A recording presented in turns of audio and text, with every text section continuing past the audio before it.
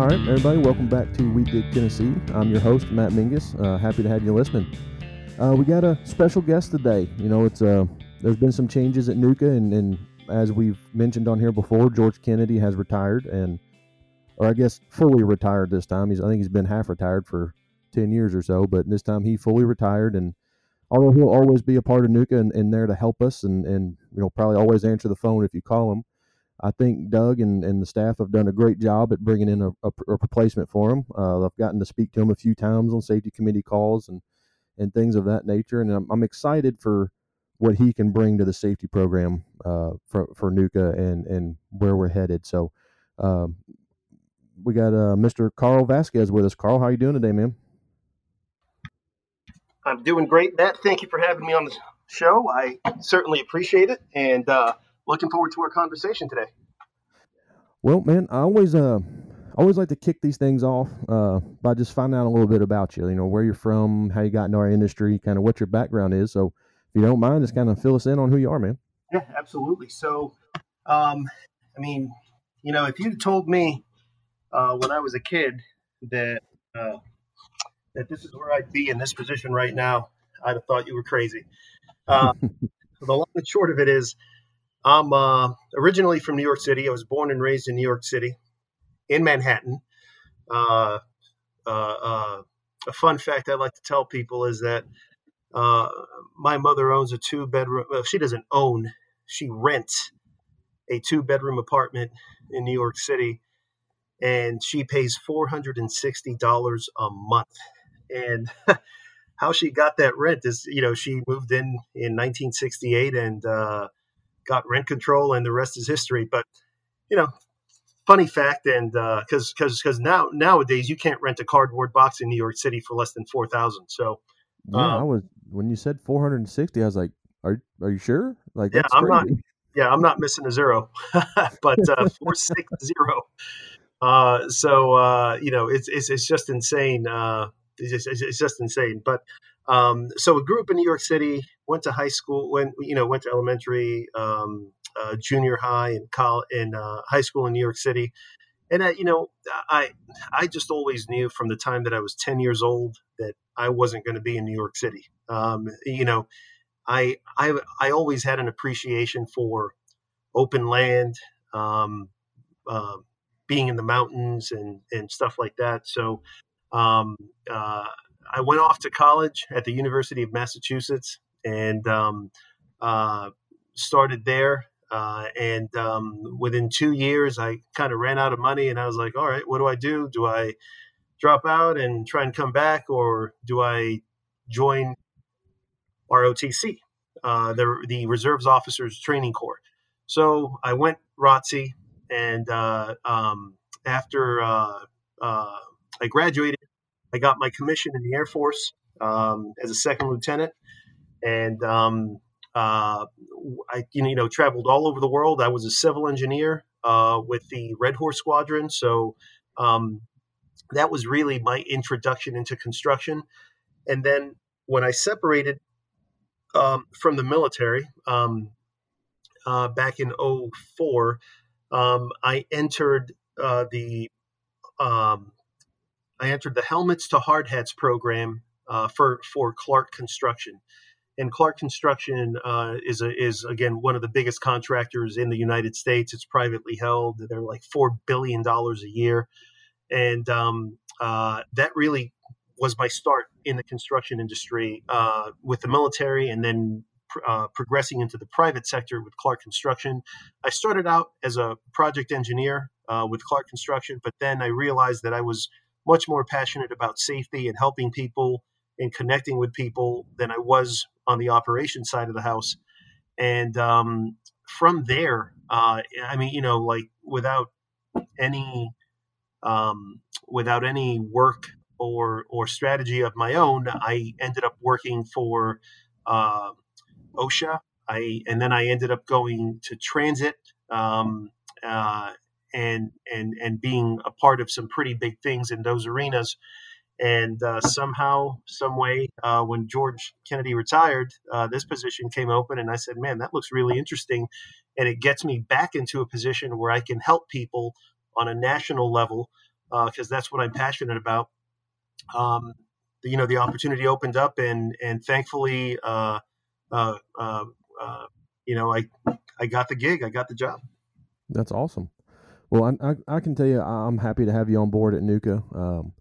Like I said when it opened, I'll through talking to you through safety committee meetings and we were chit chatting a little bit before we got started here recording, and I'm excited for what you are going to bring to the table because you've got a little bit of a different perspective on safety, and that's something that I like. It's not just the safety nerd perspective. It's a way to, in my opinion, actually engage people in safety, and I'm interested to see how you use that to help shape some of Nuka's programs.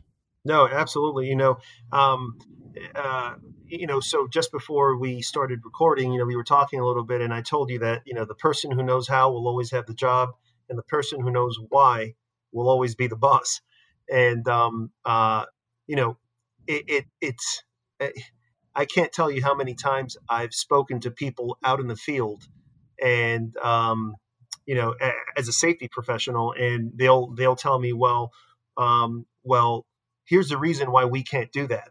And we can't do that because we don't have this equipment, we don't have that equipment. And I said, I'll tell them, dude, I've been in your shoes before, and this is how we did it when I had a shovel in my hand and I had a hammer in my hand. This is how we did it. And, their jaws just drop because, like you said, you're not a safety nerd, you're a safety practitioner, and you actually know what the heck you're talking about. So, being able to go in between both sides of the fence is really where is really the type of safety professional that you want to have. And in positions like these, where you're sitting up in an office, at the association level, um, I still value getting out into the field. I still, when I do anything, when I write anything, I'm not writing it to the president of that company. I'm writing it as if I were talking to the person in the field, because those are the guys and gals that are putting the hammer to the nail. Those are the folks that really need this advice to hit home. So, definitely a different perspective. But my approach is all about grassroots. I can talk to the president of all the companies that we interface with on a monthly basis, but if I'm not providing content for the men and women that are out in the field, uh, and those are the ones that are really at risk, then I'm not doing my job. Yeah, no, you're right. And that's who we need to be speaking to. And so I'm looking forward to that perspective, kind of working its way into some of the Nuka programs because Nuka already does a good job at that. But it's I'm excited to see what you're going to bring to the table. So, what are some of your plans for some of the Nuka programs? I know on the safety committee calls we've talked about a number of different things, and it's definitely challenging right now to get some of them going. But what do you got going for us, man? So one of the things, one of the things that we've got to get done is we have to get the learning management system up and going. The learning management system is what's going to allow all of our members to uh, get get our classes enrolled, get people the access to the classes that they need. So we have a lot of there's a lot of conversation around train the trainer. There's a lot of conversation around competent person, but there's a lot of other opportunities to get OSHA 10, OSHA 30 hours at a seriously reduced cost because of how big we are, and getting that training um, portion of it squared away is a crucial component because right now, as it stands, we have no way of tracking who's taking what classes. We have no way of knowing which classes are most popular. We have no way of tracking which classes are uh, are most popular at certain times of year. So once we are able to get metrics behind the uh, the classes that our folks need, I think that's when we're going to be an even more powerful organization and be able to deliver on the things that our members want. And we can then anticipate, hey, this class was popular in March. Let's make sure we showcase this class in March, because at this time of year, this is when this particular event on Earth is going to happen. So if you're going to go into the summertime, if people need first aid CPR training, those are those types of things are going to be crucial moving forward. And I know for a fact that the implementation of a learning management system that tracks all of that information is going to be crucial uh, for the added value that we seek to give our members. Yep, I think you're right, and I'm interested to see some of those coming out, and because I've been through my OSHA 10 and 30 and all that, but I mean that was probably 12 years ago, so I need to get refreshed on that kind of stuff, and that continual training is going to be I think important for anyone that's involved in safety. So I'm looking forward to that. Now, and one of the other things that I'm interested in is the Train the Trainer program, and kind of where we're going to go with that, because I've been through that, and it's a class I enjoy teaching, and one of the real benefits was when you go sit down in that class, and George is teaching, and Greg's up there helping, and the two of them had such a great chemistry that I'm interested to see, man, how you guys going to try and pick that up? I know there's been some talk of maybe trying to do that virtual, but where y'all headed with that? That's an excellent question, Matt.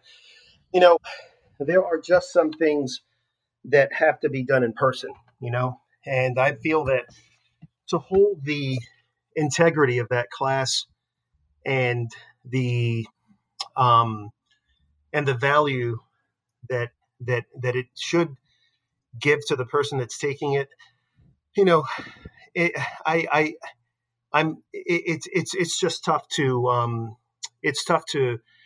try and do something like that virtually. I'm not counting it out.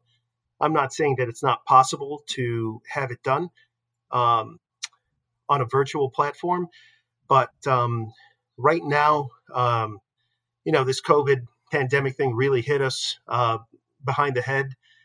No one was expecting for this to happen. So I think that's going to continue to be an in-person class until we can figure out some way to deliver on that in a different platform, in a different way.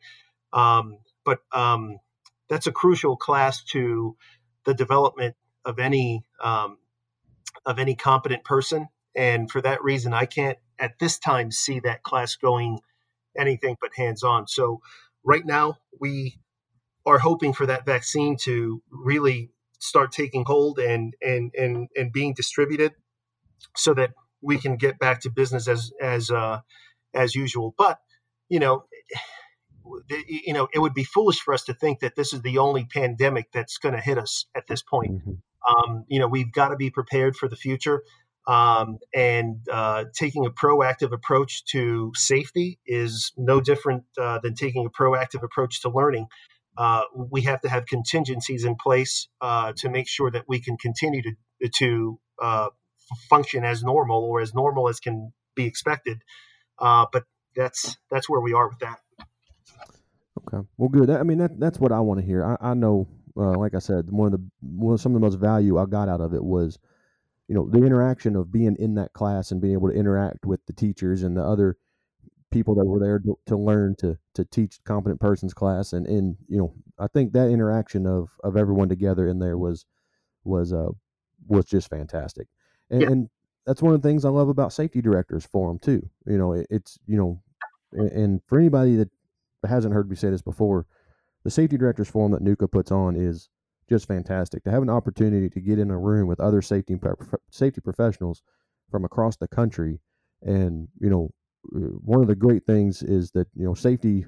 There's no competitors in safety. Everybody has to work together to keep their people safe, and being able to share that information with folks from across the country, how they do it, what works well for them, what doesn't, be able to share your experiences and gain some insight is just fantastic.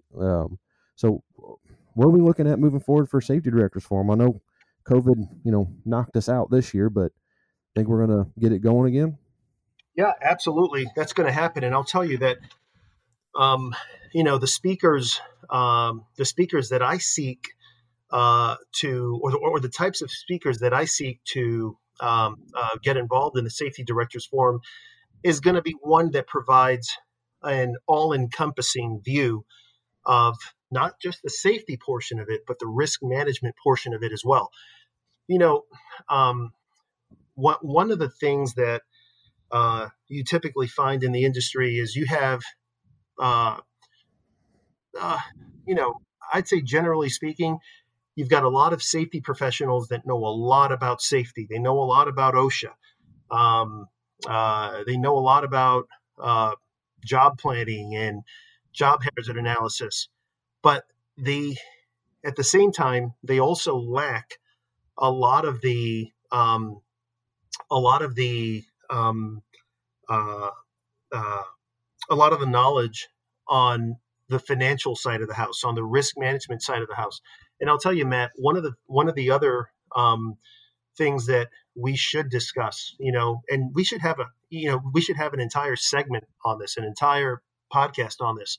What I like to call the politics of safety. That and I don't mean to digress here a little bit, but the politics of safety. And what do I mean by that? I mean that um, you have a lot of companies out there that are not like yours. You have a lot of companies out there that that put the dollar above safety, and a lot of companies that if you they see safety as a necessary evil, not as a necessary good, and so that puts the safety professional in a very precarious situation. It puts them in a bad spot, because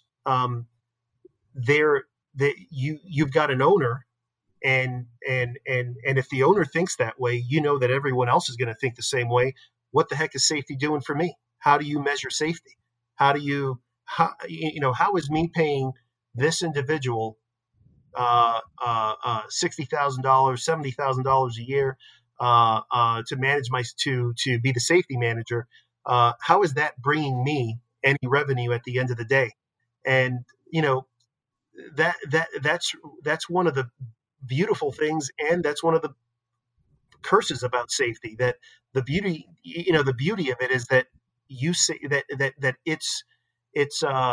it's impossible to calculate how much money you saved as a result of how many accidents you prevented.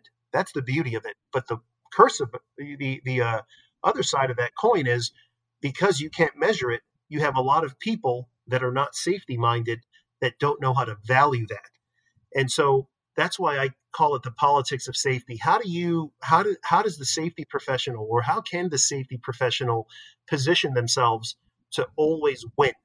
And the way that you do that is by really understanding the risk management side of the house.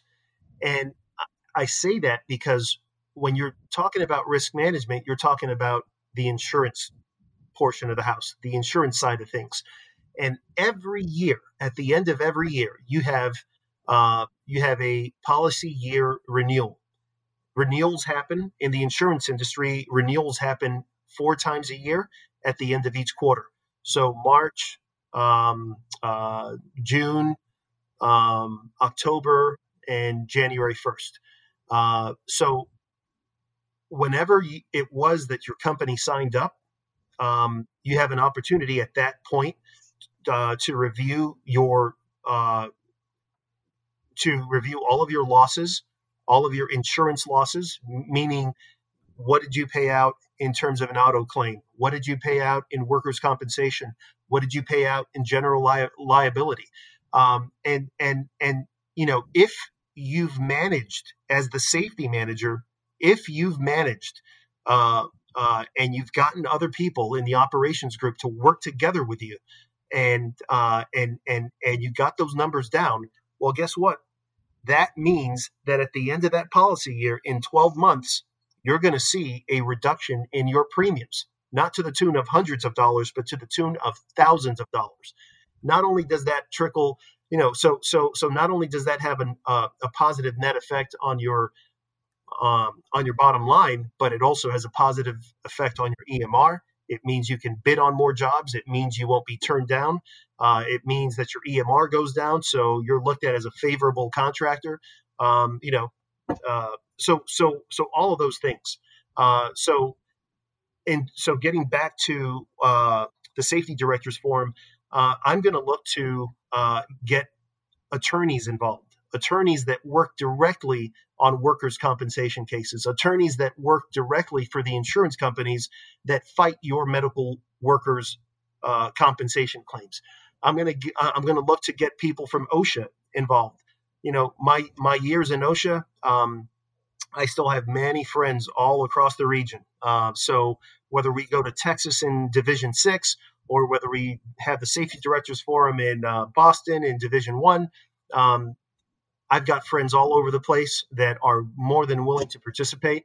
So those are the types of speakers, engaging speakers, that I'm looking to invite and have them share their wealth of knowledge so that we can all benefit. That's awesome, and I think those type of speakers would be a real value to everyone because that I think that the risk management side of the things is the more difficult part to understand. When you're talking safety out on the job site, it's pretty straightforward. I know some people look at the OSHA manual and get intimidated, but I mean it's pretty straightforward. If they say shall, you better damn well do it. So, Yeah. uh, but so I think that would be just some fantastic speakers, and for what I just heard, you just signed yourself up to do another podcast. So I'm in. So You know, and I'll, I think a lot of what you were talking about comes down to how you build a safety culture. Because you're right, you've got to have management that's invested in safety to make it work. You've got to lead from the top down and then the bottom up. You've got to build a culture where everyone buys in, including the company owner. And so that's definitely a challenge for any safety professional because a lot of companies out there will hire a safety professional just to say they have one. Look, I've got a safety guy. yep. Well, you need more than that. You need commitment. So Yeah, yeah, I'll tell you, I've seen it all, and I've got the emails to prove it, Matt.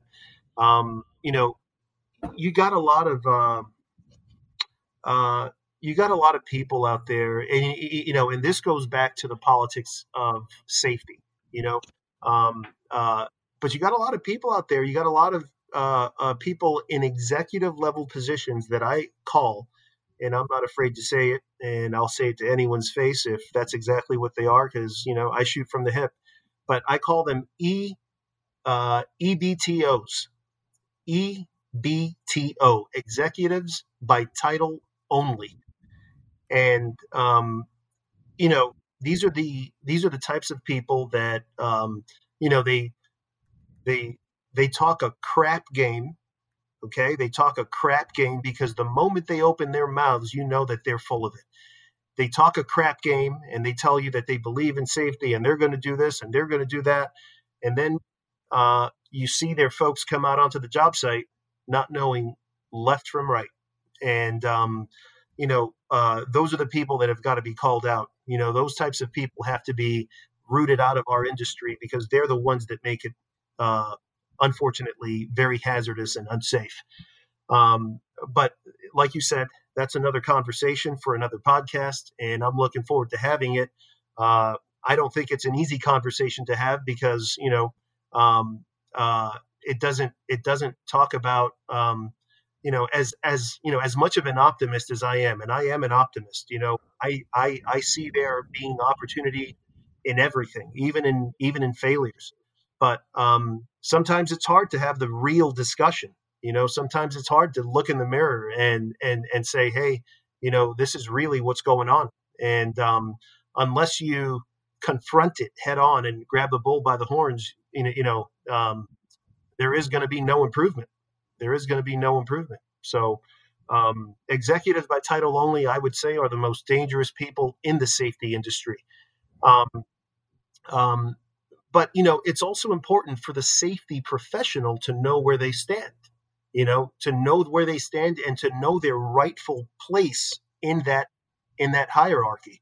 in that structure. You know, um, uh, the fact of the matter is that the true owner of the safety program is not is not the safety manager. The true owner of a safety program is not the safety department. The true owners of the safety program is the operations group. They are Yep. the true owners of all safety programs. And if you look at the hierarchy in where a safety department or a safety director or a safety manager falls on that on that um on that chart, um, uh, they are, safety is part of support services. Safety doesn't run any work. Let's get that straight. Safety does not run any work. The true owners of a safety program is the is starting at the top with the president of operations, right down to the bottom of that worker that works in the operations department that has been with the company for one day. We work for those people. We are a support group service. Nope, you're absolutely right, and I think that's where building that safety culture comes into play because you're right. I mean, the number one goal of any ditch digger, any excavation company, anybody out there laying pipe is to get pipe in the ground and to make money. But it's our job to step in and make sure that's all getting done safely, so everybody goes home to their families. Nobody's getting hurt. Nobody's putting themselves in danger. And Right. so that's where that safety culture comes in. You've got to build a culture that inspires your guys to take ownership of their safety. And that's where things become challenging, I think, is how do you build that culture that inspires guys to take ownership of their safety? Because you're right. We don't own those programs. The guys using those programs are the ones who own those programs. So I, Absolutely. I agree with you 100%, but we're going to start getting deep if we keep going on that one. We might need to save that for the next podcast. Or The I told you before we get on here I wouldn't put you on the spot, but I'm gonna put you on the spot just a little bit. oh no, Uh, the Toolbox Talks on in Nuka's website. yeah, What are our plans there, man? We got some that need some updating. I think especially distracted driving. There's no mention of all the technology of today in there. no, you are 100% right, and I am working. In fact, I was working on uploading the 52 toolbox talks, four for each month, that are going to be available hopefully by mid next week Okay. on the website. So on so on there you'll find cold weather training or cold weather safe work training in January. You'll find hot weather and heat related illnesses, um, um, toolbox talk training in June, July, and August. You'll find um, things like driving safely in in the fall when all the leaves start to fall off the trees and you can hydroplane on stuff like that. You'll find this at least on a quarterly basis in there is going to be the same toolbox talk on the defensive driving principles, the Smith system defensive driving principles that talk about aim high in steering, get the big picture, keep your eyes moving, leave yourself an out, make sure they see you. So all of those things are coming down the pike and very, very quickly. So Awesome. so I'm glad I had an answer for you. I thought your question was going to be tougher, but thank goodness it wasn't. No, I mean, I love Nuka's Toolbox Talk database. They've got some great information in there. But like I said, some of them just need a little bit of updating. So I mean that's fantastic to hear that you guys are already on it because that's Yep, yep. those are just such a wonderful tool to have. Yes, sir. A toolbox talk is really a great way to press to have people have the operations superintendent press the pause button and maybe gain a different perspective on how they always saw that. I can tell you for a fact that the toolbox talk on the Smith system defensive driving principles, now that those principles are what all FedEx drivers, all DHL drivers, all UPS drivers are trained to. It's very useful. And when I went through the class about, say, 14 years ago, I never drive. I mean, I used to be a hothead. I used to drive, 90 miles an hour and get from point A to point B as fast as I could. But once I saw that, I kind of slowed down and I saw the bigger picture. It's not about how fast I get from point A to point B. It's about how safe I get there. And the Smith System defensive driving principles even talks about your health. When you're driving like a maniac, your your cortisone levels are spiking through the roof. Well, guess what? That's one of the things that those cortisone levels are one of the things that lead to heart disease and other bad things. So you're constantly in a state of stress, and that's not what you want. The more stressed you are, the less you're going to live. And when people say that stress is the silent killer, believe them, because it's true. Yep, you're right. All right, man. I'm gonna wrap us up there because I think you get a couple of safety guys together. I think we could talk all damn afternoon on some of this stuff. Let's, man. I'm all for it. I'm all for it. I could have a conversation about this any day of the week, but definitely looking forward to talking to you about about having a discussion on the politics of safety. And I'll tell you, Matt, I would really welcome that opportunity to get a couple of other safety directors involved in this conversation, because it'd be good to get some perspective on what they've seen.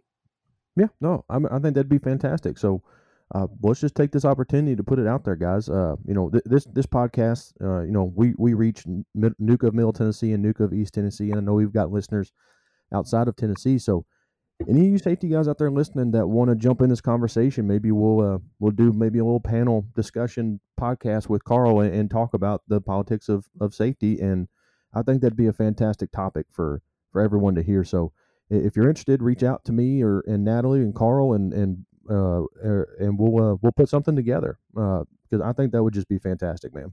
That sounds good. And I'll tell you what, just to end this off on the right way, there are a lot of benefits that come from being a member at NUCA. And, if you're not a member, join today. If you want reasons why you should join, reach out to Matt, reach out to myself. There are plenty of reasons to join. A lot of exciting things are coming down the pike in 2021, and y'all want to be a part of it. Don't miss it.